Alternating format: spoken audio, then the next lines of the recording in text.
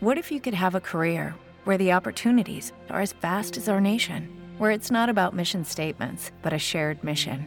At U.S. Customs and Border Protection, we go beyond to protect more than borders. From ship to shore, air to ground, cities to local communities, CBP agents and officers are keeping people safe. Join U.S. Customs and Border Protection and go beyond for something far greater than yourself. Learn more at cbp.gov/careers. You are listening to the Archaeology Podcast Network. The Archaeology Podcast Network is sponsored by Codify, a California benefit corporation. Visit Codify at www.codifi.com. Ancient tools and burials, plants and seeds, Neanderthals.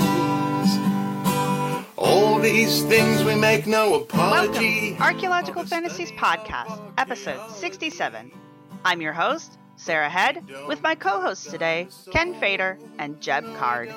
And today we have special guest, Professor Ingrid Roland from the University of Notre Dame in Rome. Professor Roland writes and lectures on classical antiquity, the Renaissance, and the Age of Baroque. She's a frequent contributor to the New York Review of Books, and she's the author of several books, including the one she's here to talk to us about today, The Scareth of Scornello, A Tale of Renaissance Forgery.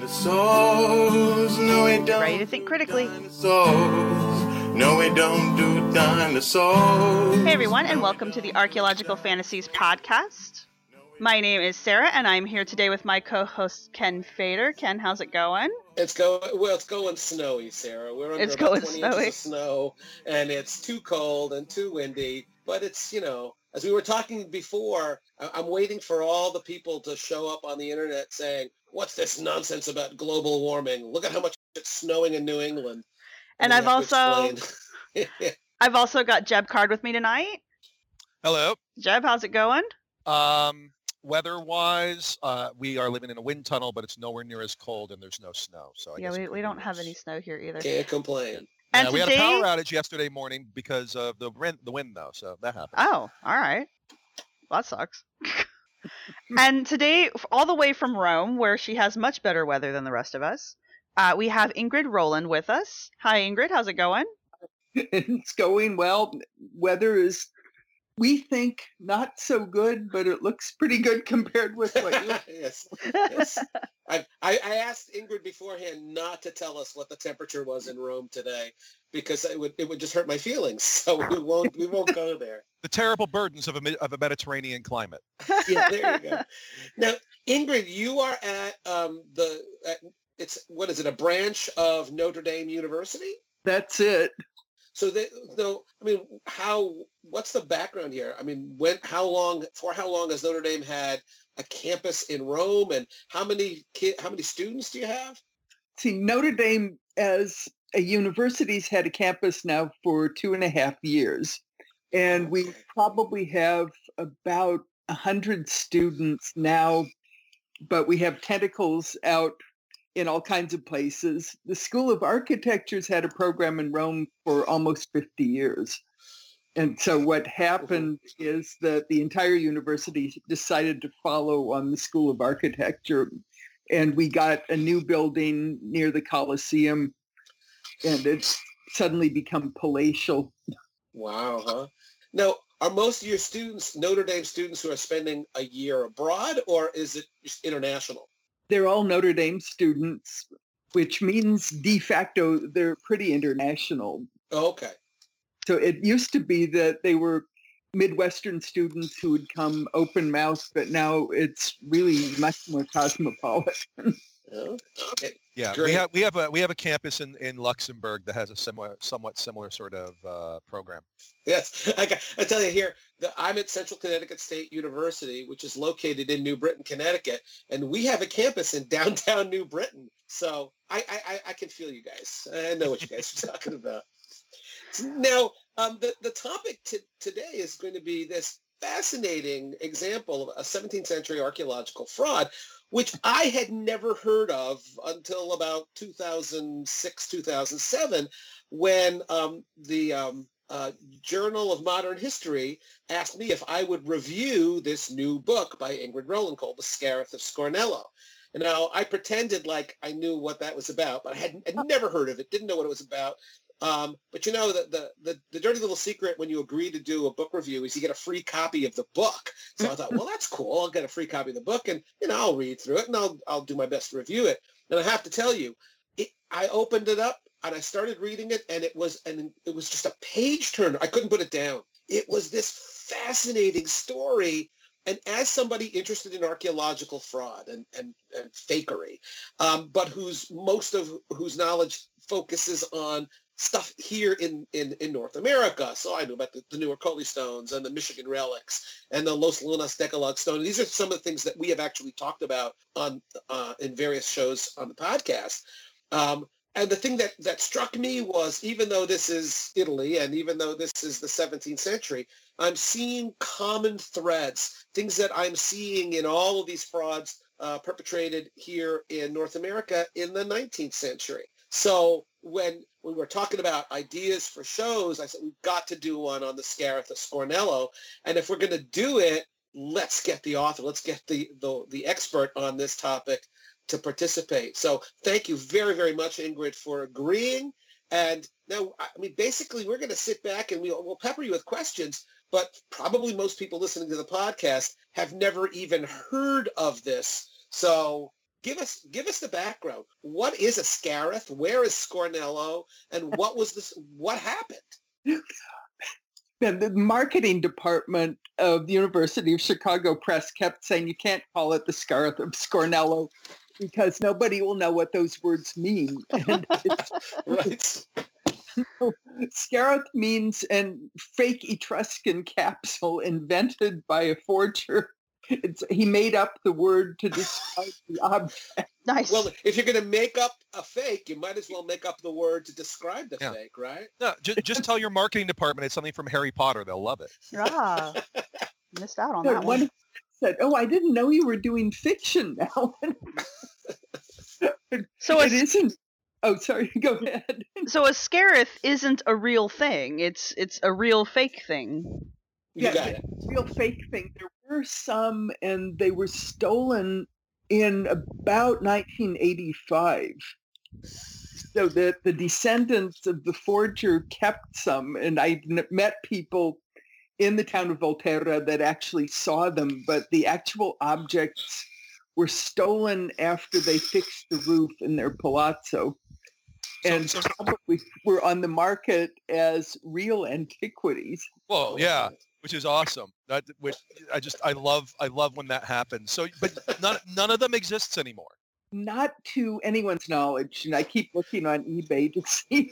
Yeah, well, that's we've done a show. We've done a show on the Moose stones or the Niven stones that I've been able to dig a few up. The Grave Creek tablet in West Virginia that had these bizarre markings that have been translated 20 different ways. That original tablet found in like 1838, that's gone too. Nobody really? I did not actually know that. Yeah. Oh, yeah. It's on display. There's a museum where there is a copy on display, and in fact, if you look at photographs of them, most of them are photographs of the copies. Yeah. There's like maybe one photograph that Smithsonian scientists took of the original, but the rest, everything else are copies. But so Ingrid, so these are these capsules, and what's inside the capsule?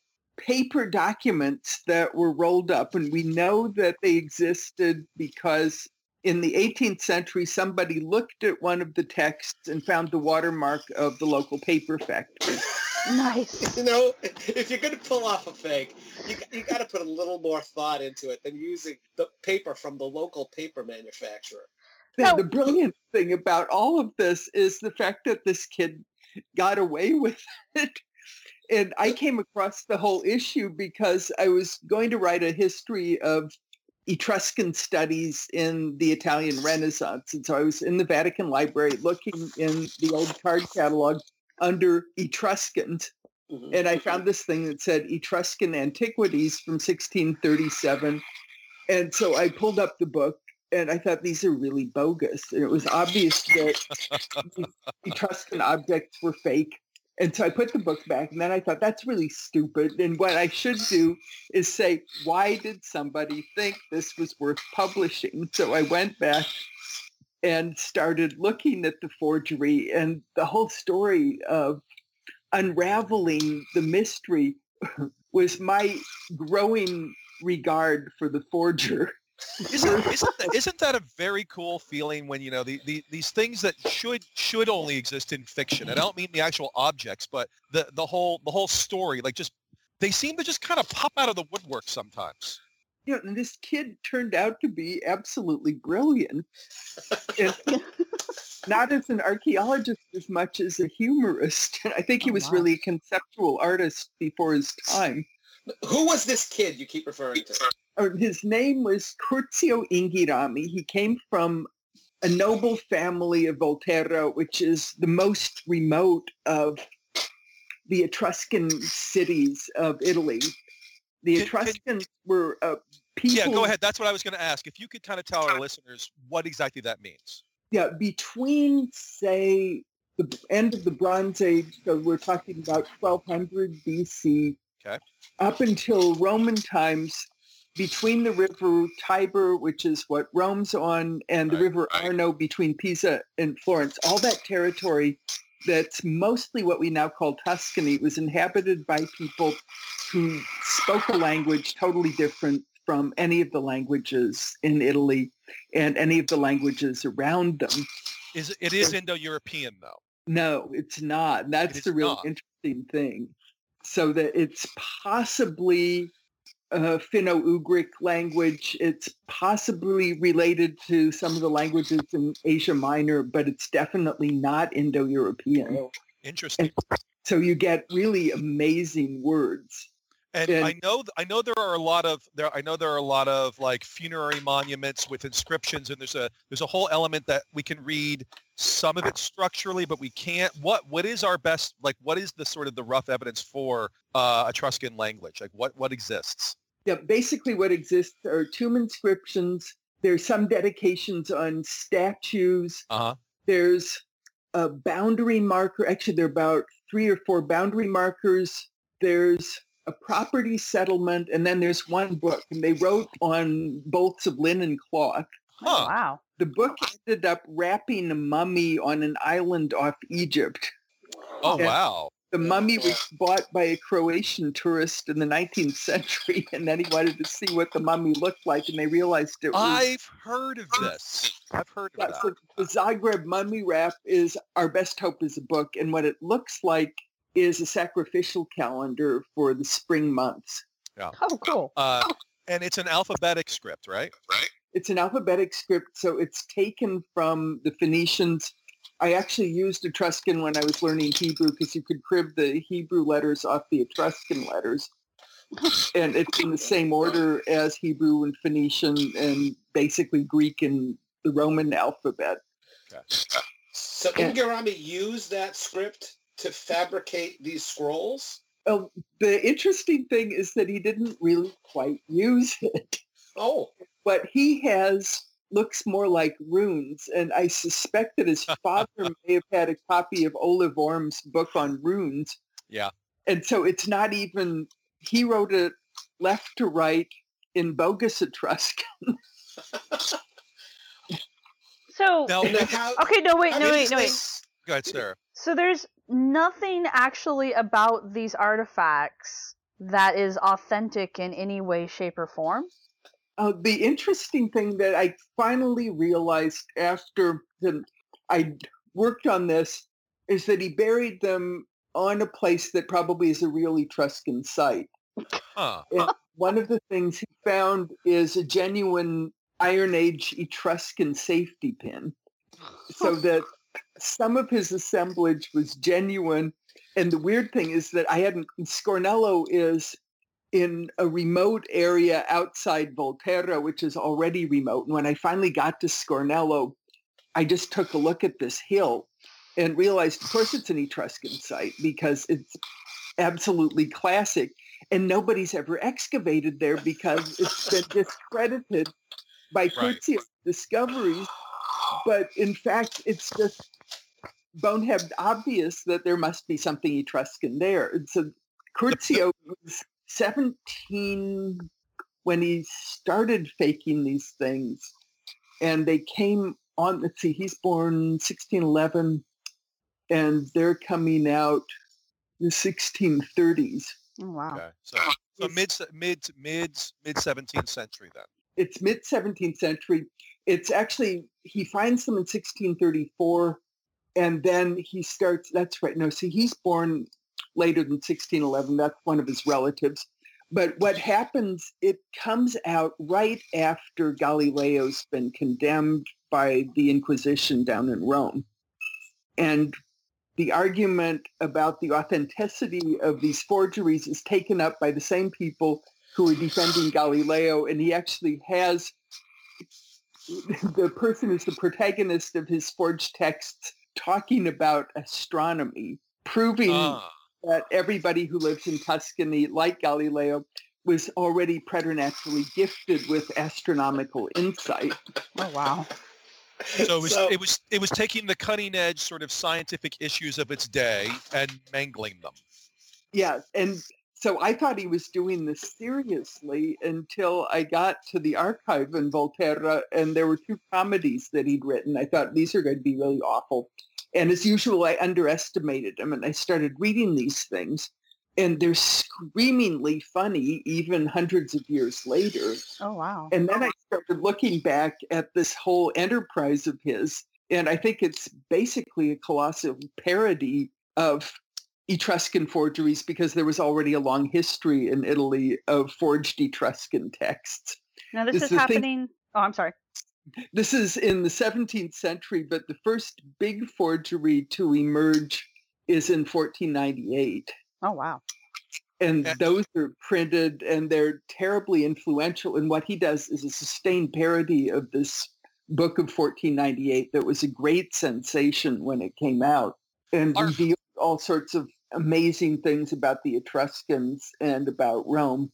Do any of the, so for our listeners, if I understand correctly, you've got the Etruscans as kind of like a people, as a political force, and then the Romans very much, who had been ruled by them, by their own telling, very much make a big part of their identity that they had broken free. And rather than being ruled by kings, they were going to be a republic until the 1st century BC. So that's kind of the sort of the role of the Etruscans in the Italian imagination. It was for the Romans, and anybody who identified for the Romans. And so this whole thing about kicking out the kings in 509 and then setting up the Republic.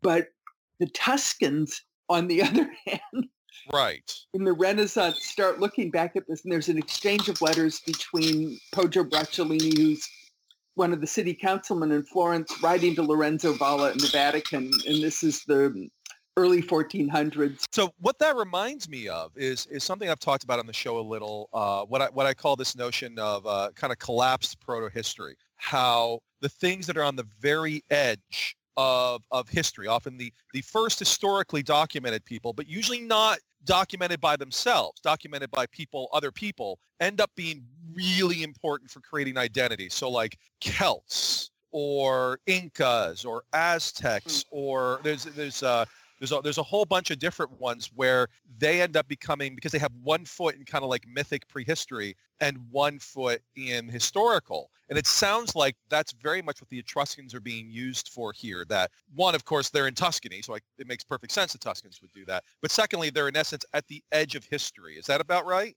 Yeah, and so they don't talk back in a way that they can argue with you, whereas the Romans could.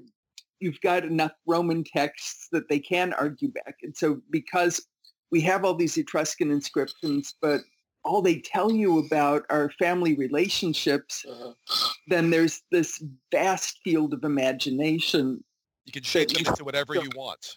Yeah, and they won't protest. And especially because it looks very much as if starting in the 1st century BC, after Julius Caesar, when there's the big fight between the future Augustus and Mark Antony about who's going to take over, Antony has the Etruscans on his side. Oh. And so there's a real suppression of them under Augustus. Yeah, it doesn't go well for them, I take it. No, and you stop seeing Etruscan inscriptions right after Augustus gets in. There's some fascinating poems by Propertius, who's from Assisi and saw all of these Etruscan wars. And he's asked by the cultural czar of Augustus, Maecenas, who is himself an Etruscan, why don't you write for us?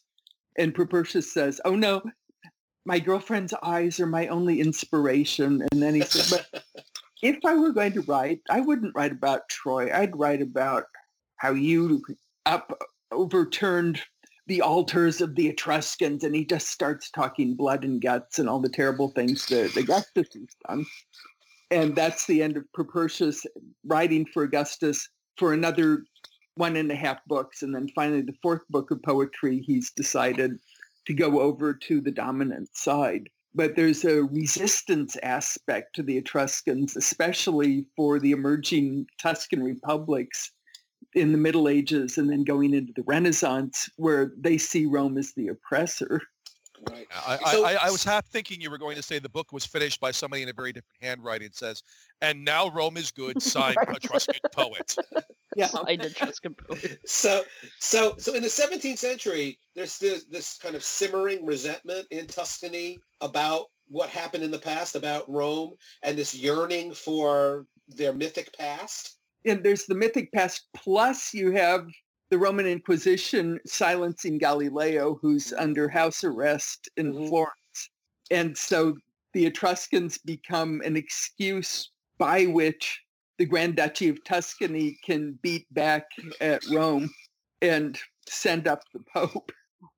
Well, let's go to break real quick, and when we come back, maybe we can look a little bit more into what these scarifs said exactly. Exactly. What are the themes? We got the backdrop. Now let's look at the real deal, so to speak.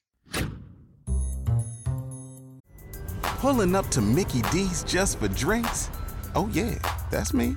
Nothing extra, just perfection and a straw. Coming in hot for the coldest cups on the block. Because there are drinks. Then there are drinks from McDonald's. Mix things up with any size lemonade or sweet tea for $1.49. Perfect with our classic fries. Price and participation may vary. Cannot be combined with any other offer. Ba-da-ba-ba-ba. Everybody in your crew identifies as either Big Mac Burger, McNuggets, or McCrispy Sandwich. But you're the Filet-O-Fish Sandwich all day. That crispy fish, that savory tartar sauce, that melty cheese, that pillowy bun. Yeah, you get it. Every time. And if you love the Filet-O-Fish, right now you can catch 2 of the classics you love for just $6. Limited time only. Price and participation may vary. Cannot be combined with any other offer. Single item at regular price. Ba-da-ba-ba-ba. Hey everyone, and we are back, and we are still talking with Ingrid Rowland. And so tell us, we know the scarifs are A, a made-up word, and B, some kind of capsule with writing inside of them, but what were these things that he was writing about and putting inside these scarifs? It turns out that they're all supposed to be written by a young man named Prospero of Fiesole, who's a student priest at the priest school of Volterra. And it's 63 BC. It's right after Cicero has unmasked an assassination attempt by his rival as consul, Lucius Sergius Catilina. And Catilina has come up and tried to get Etruscan allies so that he can attack Rome. And instead what's happened is Cicero's unleashed the Roman army, and the Roman army's coming to attack the citadel of Volterra. And at this point, student Prospero writes that he's consigning to these permanent capsules all the treasures of his heritage and his dear household gods and some of his family treasures, and he's been pressed into service to defend the citadel of Scornello against the encroaching Roman troops. So the barbarians are at the gates. The barbarians are at the gates, and the barbarians are the Roman army under Cicero. Right. Well, that's actually pretty damn dramatic. I have one question before we get further on that. How common would a name like Prospero have been, since me being Anglo-centric or Anglo-speaking would immediately go to The Tempest? Right, I think too. Yeah, so would that have been an unusual name either in, I assume, I'm not even worried about in the Etruscan times, because I mean, but even in the 16th century or the 17th century, is that an unusual name? It's unusual, and I wouldn't totally rule out the Shakespeare connection. Really? Oh, wow. Okay, that's kind of cool, actually. Yeah. This is about the same time Milton is studying in Florence, and one of Milton's friends in Florence gets involved in this whole controversy. Oh, really? Huh. Interesting. And so Curzio is living in a remote villa outside Volterra, which is remote from Florence. And so I think he's spending a lot of time as a young man with his father's library, which is unfortunately dispersed now, but I wouldn't put it past him to read all kinds of things. Huh. And so what Prospero's setting out is the whole history of Etruria from the Etruscan point of view. And because the text, as he says, are written both in Etruscan and in Latin, because otherwise they won't be readable. Right. This is the Rosetta Stone, only 150 years before the Rosetta Stone. Yeah, if you're gonna thank ancient knowledge, you have to go one of two ways. Either you have to do that where you have some mystical, and this actually brings up something I'm going to ask in a minute, some mystical language, etc., but you've got it translated, or you go like the James Churchward or the Helena Blavatsky route, like, I'm the only one who can read these glyphs. So you have to listen to me. Or you need the magic glasses. Right, exactly. That's a variant on that. I did want to ask, you said this is in the mid-17th century, and I've done a little bit of reading on how hieroglyphs were seen at this time, where you've got, I think it's Heropolos Hieroglyphica, which reappears, and this is kind of like the height, and near the end of the century with Kircher, I don't mispronounce his name, Athenaeus Kircher, looking at ancient hieroglyphs, like Egyptian hieroglyphs, as being almost quasi-mystical.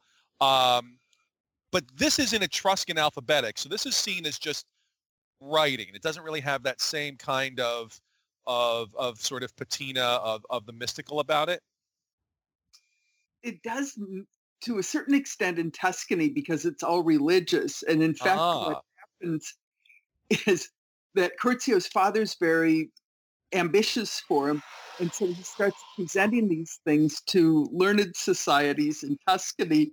And then the texts are published in a book, and the book is sent right down to Athanasius Kircher. And they say, well, you already know 23 languages. How's this Etruscan? Right. And Father Kircher, he won't say anything because he's waiting for the Grand Duke of Tuscany to give him an Arabic font so that he can print with really high quality Arabic instead of the stuff he's been using from the College of the Propaganda Fide. So he holds off until 1650 and says nothing about it.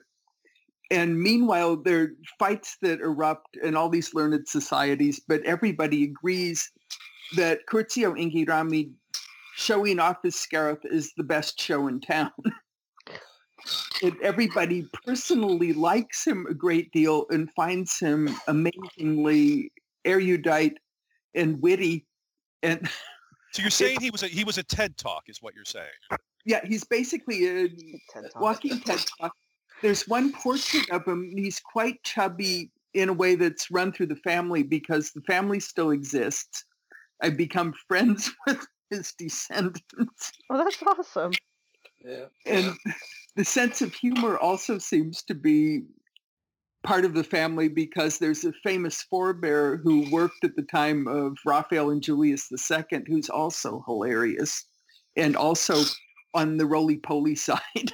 And so you have this amusing guy doing something completely different.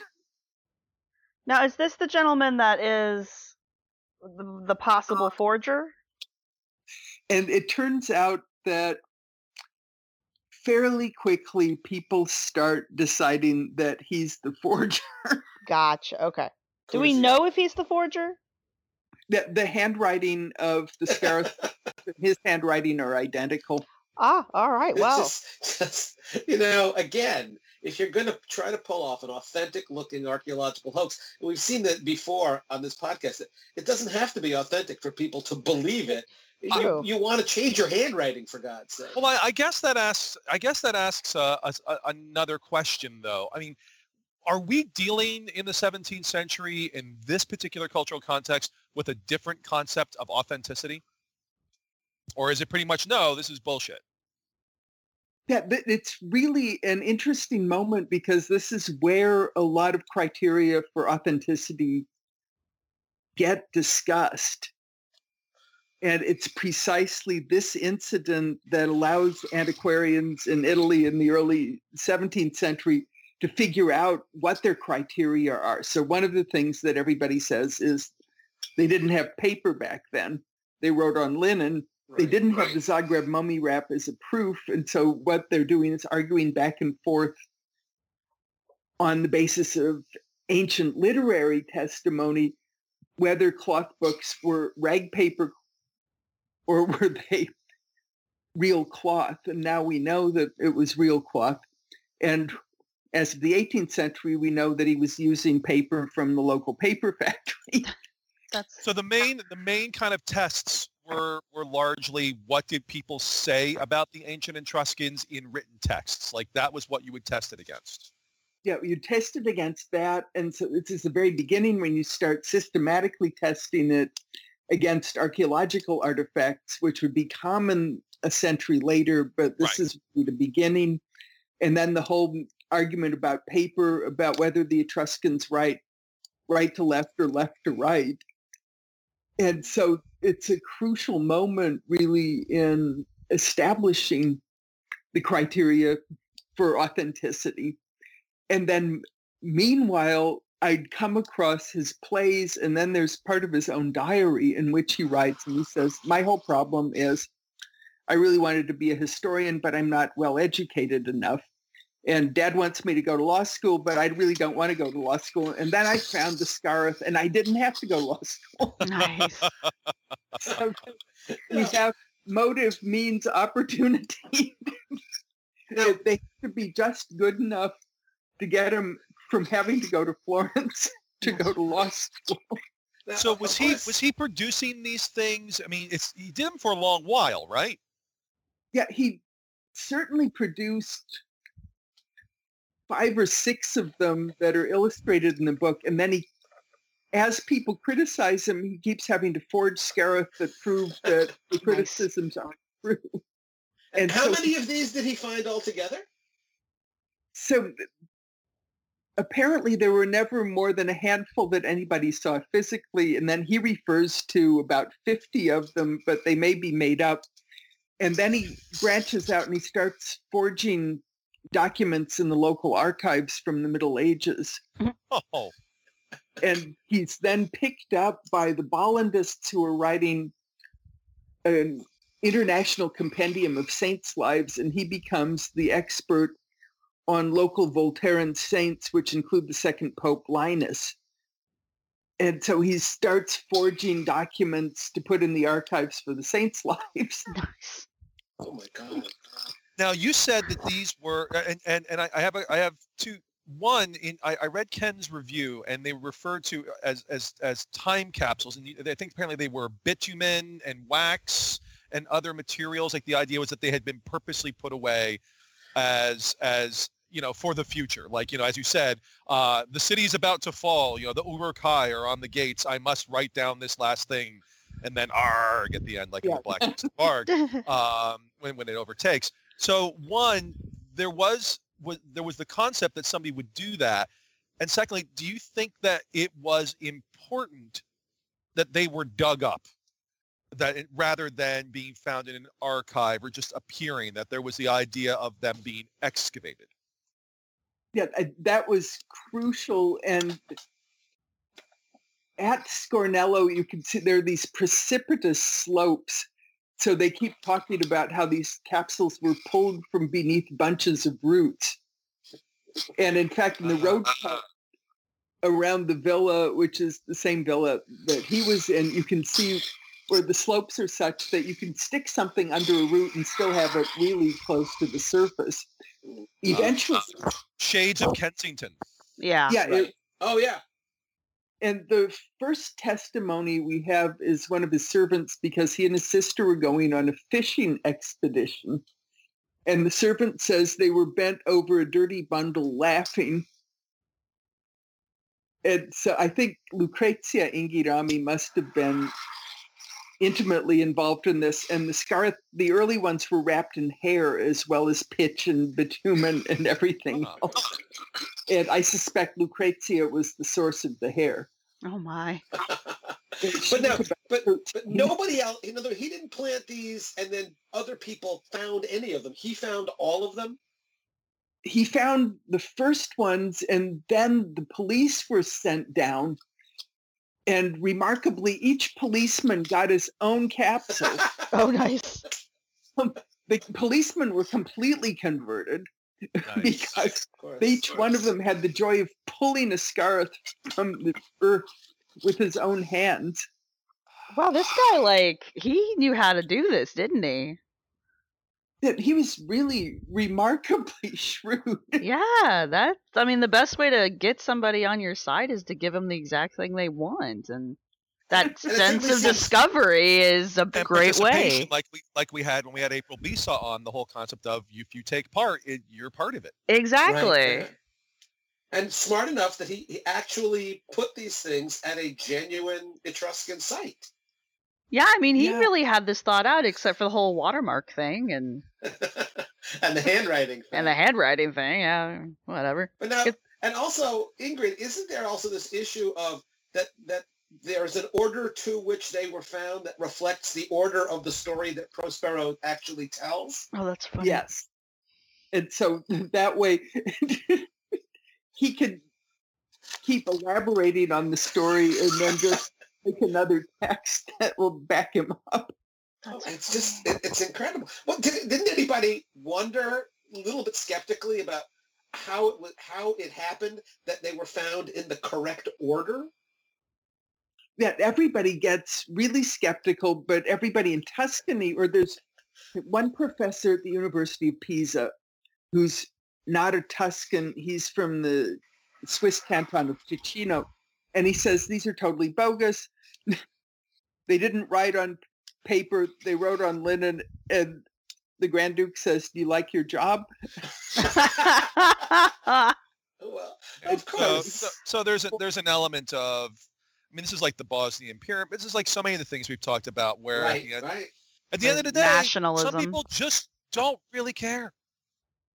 Yeah, and in this case, it's all about Galileo. So what I liked about the problem once I got into it is the fact that there's such a hagiography of Galileo. So he's right. He's the first scientist. Everybody else is crazy. And so all of his backers in this case are wrong.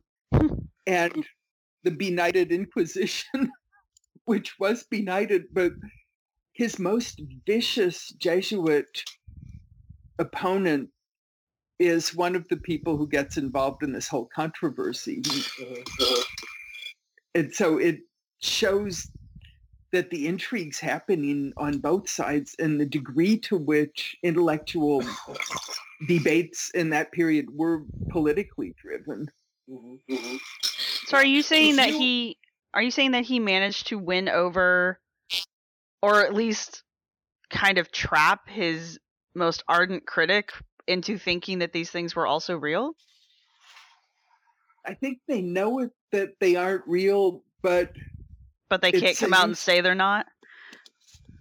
Yeah, and they'd like to bludgeon the condemners of Galileo with the whole controversy. So it allows you to argue with Rome about Galileo without ever bringing up Galileo, because that gets you in real trouble. So if you argue about these, then you could vent your aggressions and not be excommunicated. Was there any opportunity for skeptical scholars, not necessarily deniers, but skeptics, to actually personally examine any of these scrolls?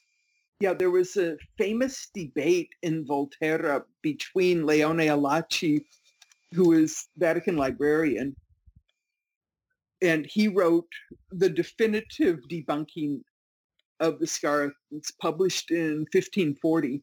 And so he comes up and does a debate in Volterra, but they have such a good time in each other's company. I think Curzio knows they're fake, and Alaci knows they're fake. So then the whole idea is that you have this debate, and then everybody probably enjoyed the banquet afterwards exceedingly. That's just very interesting.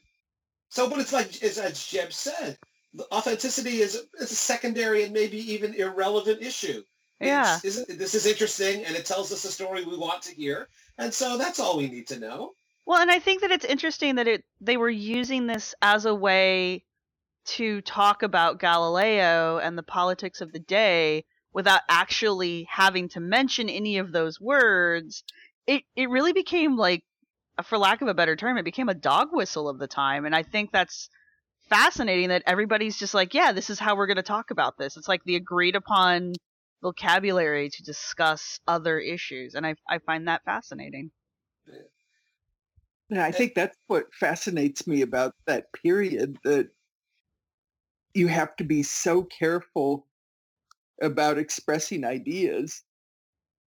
And this is one way that you can get around it, is just to project everything into some almost fanciful controversy. Now, if you're back in Rome at this time, is there a sense that the consensus is, oh, those silly Etruscans, what won't they believe? In that case, they tend to really zoom in on Curzio himself. And so it tends to be at first personal invective, and then finally there's a round of anonymous pamphlets so that somebody from the Gentleman's Academy that hosted the great debate with the Vatican librarian and Curzio, and a member of that academy writes in and says, really, I don't see why everybody was being so mean to Curzio. Probably this was Curzio.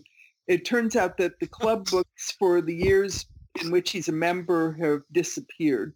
Aww. I'm sure someplace. I haven't found them yet.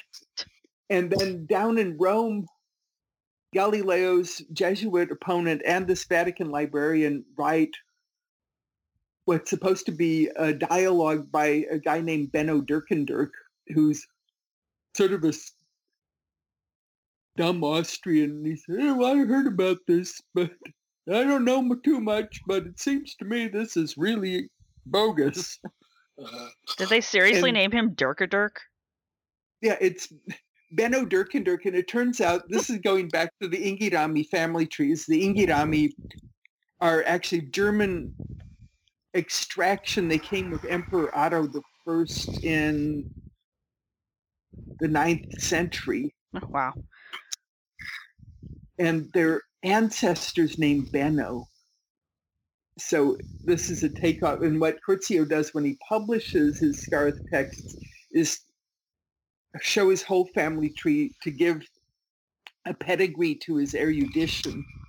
And so what these guys in the Vatican are doing are making fun of it. And they've got all the resources of the Vatican Library, plus they have Father Kircher with his linguistic gift. And so it's obvious to everybody in Rome that these texts are completely absurd, and what they're missing at first, and I think they probably cotton onto when there's the debate up in Volterra, is that he's having fun with it. It is a sustained parody. Well, let's take a break real quick, and when we come back, we will kind of wrap up this story, because it is a very fascinating story. Fascinating, yeah.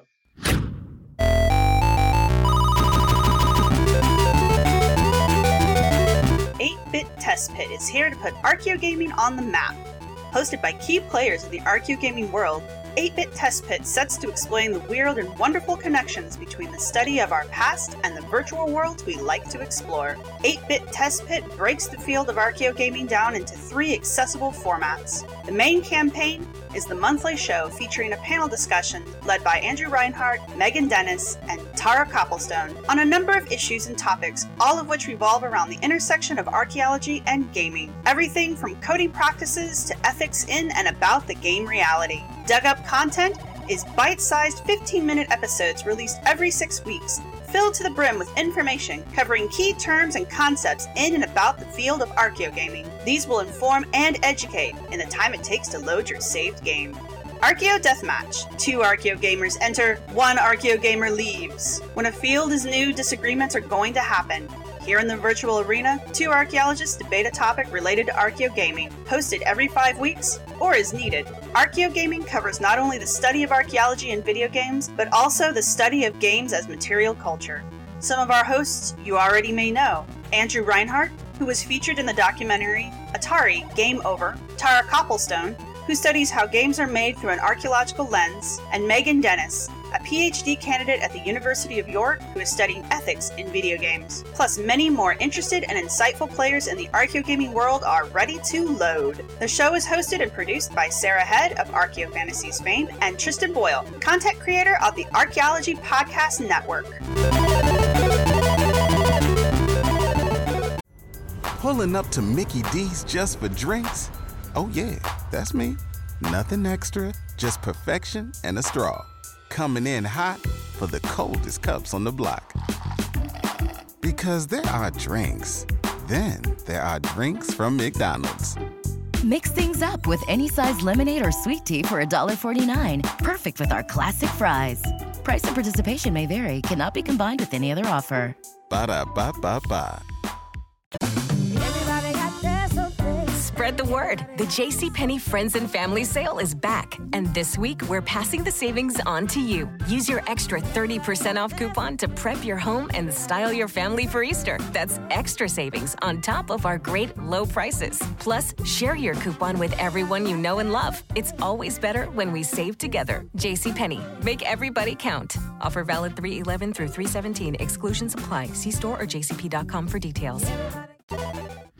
And we are back, and we are still talking with Ingrid Rowland. And so when we finished right before last break, you were telling us how the Vatican and such were writing pamphlets that were written by a made-up person named Dirk, and that the gentleman who was forging the Scariths, he also was publishing his own anonymous pamphlets about these Scariths.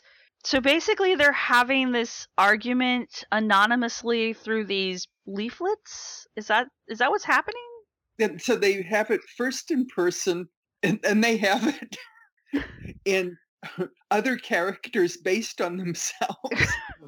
So this fake artifact is a fun argument that the societies at the time are enjoying, but then they start creating fake people to continue this argument about a fake artifact. Is that what's happening?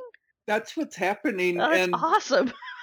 This Jesuit who's writing from Rome ultimately wrote under 8 pseudonyms, one of which was Lucius Cornelius the European, and he writes a satire of his own Jesuit order, which means that he gets in big trouble in 1648. Oh, wow.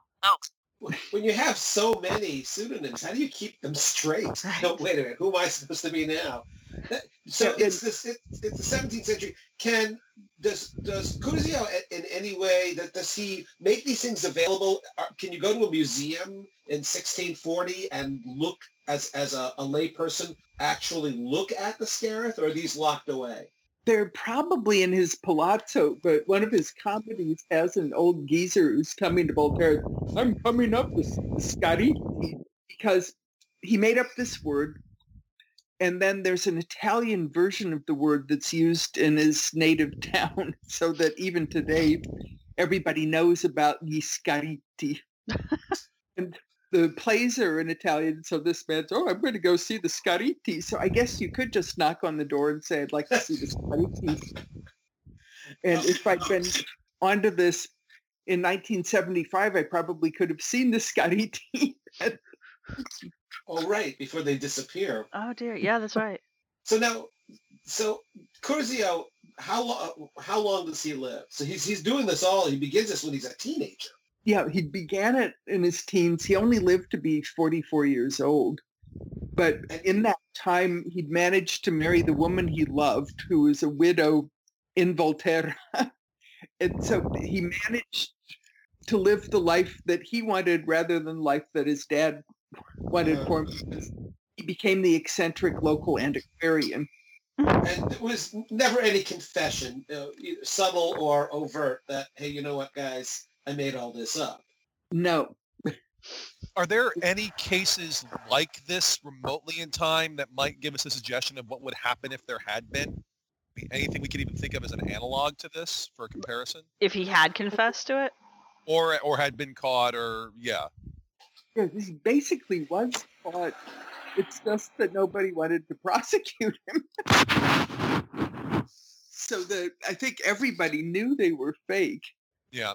And there's a similar case in this case of 1498 where the forger ends up becoming the chief theologian in the Vatican. Is the number three person in the Dominican order worldwide. I'm not even sure what exactly I want to say to that. I was going to say, so the lesson here is in that time, if you forged things, you got to live a good life. If you forged things that people liked. That's true. They That's true. Yeah, because there was the guy that got in trouble for his, so. Yeah, you have facts. They are possibly alternative, and nothing bad goes wrong. Jeb. The more things change, the more they stay the same. Yeah, no, it's. I was going to make an analogy to the Bosnian pyramids, in that. Yeah, I mean, I don't think many people really believe those are real, but there's a lot of invested interest in at least selling the story that they are real. Well, we have a chapter in our volume Lost City Found Pyramid about that, and there are clear people in Bosnia who believe they're real. A lot of people, it sounds like this. It sounds like that they know that they're okay with it for other reasons, though not the playfulness that we're hearing here. But I'll say this, I mean, once you get into like the communities that we talk about, they're really popular. Like, there are podcasts to listen to where they'll just constantly refer to them as one key linchpin in a larger lost civilization narrative. Well, and there's the next logical step from the conversation. How are the Scarifs received today? Like, in modern era, are they still seen as being these basically playful forgeries, or is there a following that believes that these are authentic and that they unravel a deeper secret? Yeah, I think the last person to believe in them was Cotton Mather. Really? Oh, that's a good place to start. Yes. How? For our listeners, who exactly is Cotton Mather? Cotton Mather is one of the most famous Puritan ministers in U.S. history, and he wrote a great commentary on the Bible that he started in the late 1600s and carried on through the rest of his life into the 1700s. But he cites Curzio Ingirami in saying that Noah is an ancestor of the Etruscans. Because why not? Why not? Yes. And this is also the same Cotton Mather that, if I remember my murdering people who are accused of witchcraft in New England right, was involved in murdering people that were accused of witchcraft in Salem and other places. Yes. Yeah, and so he's writing about spectral evidence in the Salem witch trials being admissible when his father Increase is completely against it. That seems entirely appropriate that he would also just take, because why not? And Ingrid, aren't there in what Prospero is writing, aren't there kind of inklings of Christianity long before the birth of Christ? Are there things that Catholics reading that would say, wow, we recognize that? And that was because the Gregorian calendar had just come in 1583. So we're not that far into the Gregorian calendar, and people are obsessed with chronology. So that when Prospero says, I've heard about the great king from whom the years will be numbered, that just got all the chronologists. Well, yeah, of course. Excited. Wow. And the fact he dated everything, so we know this is all happening in 63 BC. It's very... which is like psychic, right? Well, this is a very common pattern. You see this in a lot of the Atlantean writers and the Lost Continent writers that follow Donnelly, where they're talking about they on the one hand, so the Blavatsky and her Theosophists, they really kind of sort of want to be in places vaguely Hindu, vaguely this, but a lot of the people that follow in there or work with them seem to be injecting a whole lot of kind of lay Christianity or vague versions of it, and so it's always amazing how 10,000 BC, it's going to be certain that the one piece of the Lost Continent of Mu's evidence is going to get to Moses, because and this sounds very familiar. Well, and it's interesting that narrative survives. It's not interesting. It's I personally think it's kind of sad how this narrative survives today, because I'm reading this book, and that is honestly the underlying drive of this book is proving that North America, ancient, prehistoric, pre-contact North America, was a Christian continent before Europeans ever got over here. Like, that is the driving narrative of this book. And so it's still a very modern goal to basically Christianize the past. Yeah, and because Noah was the first Etruscan, the Etruscan past is well and truly Christianized. Right. Yeah, exactly. So, Ingrid, when was I would think that the watermark on paper would be the smoking gun, right? I love this watermark thing. When was that revealed? Was that after Curzio died or before? Yeah, it's about 50 years after he dies. Okay, all right. Well, that's good, because that makes that a little harder to ignore if it was found while he was alive. But yeah, after he's dead, I guess that kind of was the nail in the coffin of this whole fraud. Yeah. Well, if I'm right, they already knew that this was a fake. Well, yeah. So this was just, of course. Yeah, and by that time it's ridiculed. And so in a way, what I was trying to do is restore to him some dignity as a creative artist. Well, it is an interesting kind of performance art, right? Producing these capsules, putting them in the ground, discovering them, revealing them, and then reveling in all the attention that you get and presenting them. I think that's a major part of it that you're pointing out. Yeah. Right. Well, I mean, just think of the entertainment industry he built around these two, because not only is he showing these off, but then he and a couple of his rivals are arguing with each other back and forth with fictitious names. I mean, it's like television. Well, as I say, it's halfway between the History Channel, and I can imagine this guy with like a, Scarifs meme, and on the other half, it's almost like people role playing. Yes. Uh-huh. It kind of is, where it's like they've come up with these characters and they know it's not real, but they kind of sort of get into it, and it's showy for. In fact, it's like those people that do the role playing on YouTube for people. Yeah. Yeah, no, I know what you're saying. It would be interesting to me, and I'll have to pick up your book and read it, because I would like to see if the arguments between the rivals going back and forth, if that didn't itself help build the backstory and the history and just the world that these Scarifs would have had to have existed in, just to kind of see if they were writing their own narrative while they were arguing back and forth. Well, the controversy and argument is part of the publicity machine today, and apparently in the past, to get things out in front of the public and get people interested. It's more interesting if people are yelling at one another about something than if not. True. So, now you say that. So you still have descendants today. How do they fit into the conversation? Do they like talking about this? Are they embarrassed by what their ancestor did? Do they find it whimsical? How do they view the descendants of Curzio Ingarami? How do they view this whole story? Yeah, they wish I'd work on Admiral Jacopo, who's more respectable. Oh, okay. And that I was actually inducted into the same academy that Curzio was in, but I'm there for, as they said, having written a historical ironic novel. Awesome. That's funny. I mean, were descendants more than happy to talk? Did you speak to his descendants when you were writing the book? Were they happy to talk to you? Did they close the door in your faces and say, "Go away, we don't like talking about this"? No, they were amazingly hospitable. So great. I really had a good time with them.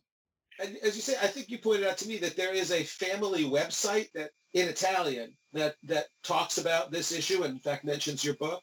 Yeah, there's a lot about that. And then Jacopo, who's my age, also has something about the virtues of the Tuscan cigar. And so he's all over the place. He's a professor of computer science at the Bocconi University in Milan. So he's first rate in his field.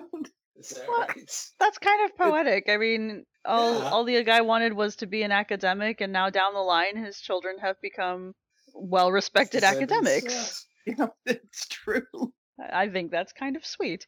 This is a really fun and Fascinating interesting story, yeah. artifact that for us. Usually we're kind of trying to unravel motives, and it's not nearly as light-hearted of a fraud. It's usually got some kind of money motive or just in general, trying to prove things that aren't necessarily true. This sounds like it almost sounds like he made these on purpose just so that maybe people could talk about politics and the whole Galileo thing. Like, oh no, he's artfully defending Galileo from anti-science. How Exactly. I feel like that this was actually done for the right reason, if you can say that about a fraud. Yeah, and it has a happy ending. Well, Right? yeah. Yes. And one of the happy endings is the book that Ingrid wrote, Scareth of Scornello. And again, I highly recommend, folks, go get yourself a copy of the book. It is a really interesting story, and it's funny and insightful, and I enjoyed it very much. And I recommend go get yourself a copy. So, Ingrid, do you have any final thoughts on your story that you've been telling us, this fascinating story? Anything we didn't highlight through our questions that you'd like to share? Yeah, I think it's really just the funniness of it that you can't get from if you don't read the texts, because they're done in this mock solemnity, so that he's really sending up every kind of serious academic publication. That's funny. Ken, final thoughts? Well, I mean, again, it's a great book. Get yourself a copy of the book. And I think it's this really interesting. The thing that I find most interesting are these commonalities that there are differences, but when you look at when we had Brad Lepper and Jeff Gill talking about the New Ricoli stones and why people embrace that, and the Los Salinas Decalogue and the Kensington Runestone, the ethnic connections, the historical connections, the yearning for this mythic past. I've actually had people who've told me, if you listen, you're an archaeologist, you really can't ever know anything in archaeology. So the job of the archaeologist should be to provide a mythic past that makes people today feel better about themselves. And that's a horrible thing for an archaeologist to hear. But understand, there is this thread. People, what we should be doing is making people feel better. And Curzio apparently made Tuscans feel better. And, in a humorous way. And I think we've talked about this, that honestly, as brutally offensive and ignorant as that is, and I'm not saying that to be funny, it is actually brutally offensive and ignorant. It also does capture why people actually do archaeology, I think. I mean, it's about, what do these things do? Well, they explain why the present makes sense in light of the past. Mm-hmm. And if you're looking at the past not to make what are you doing if it's not to make sense of the present? Right. I mean, what's the point of what you're doing other than like obsessive collection of bottle caps? Saving for the inevitable fallout?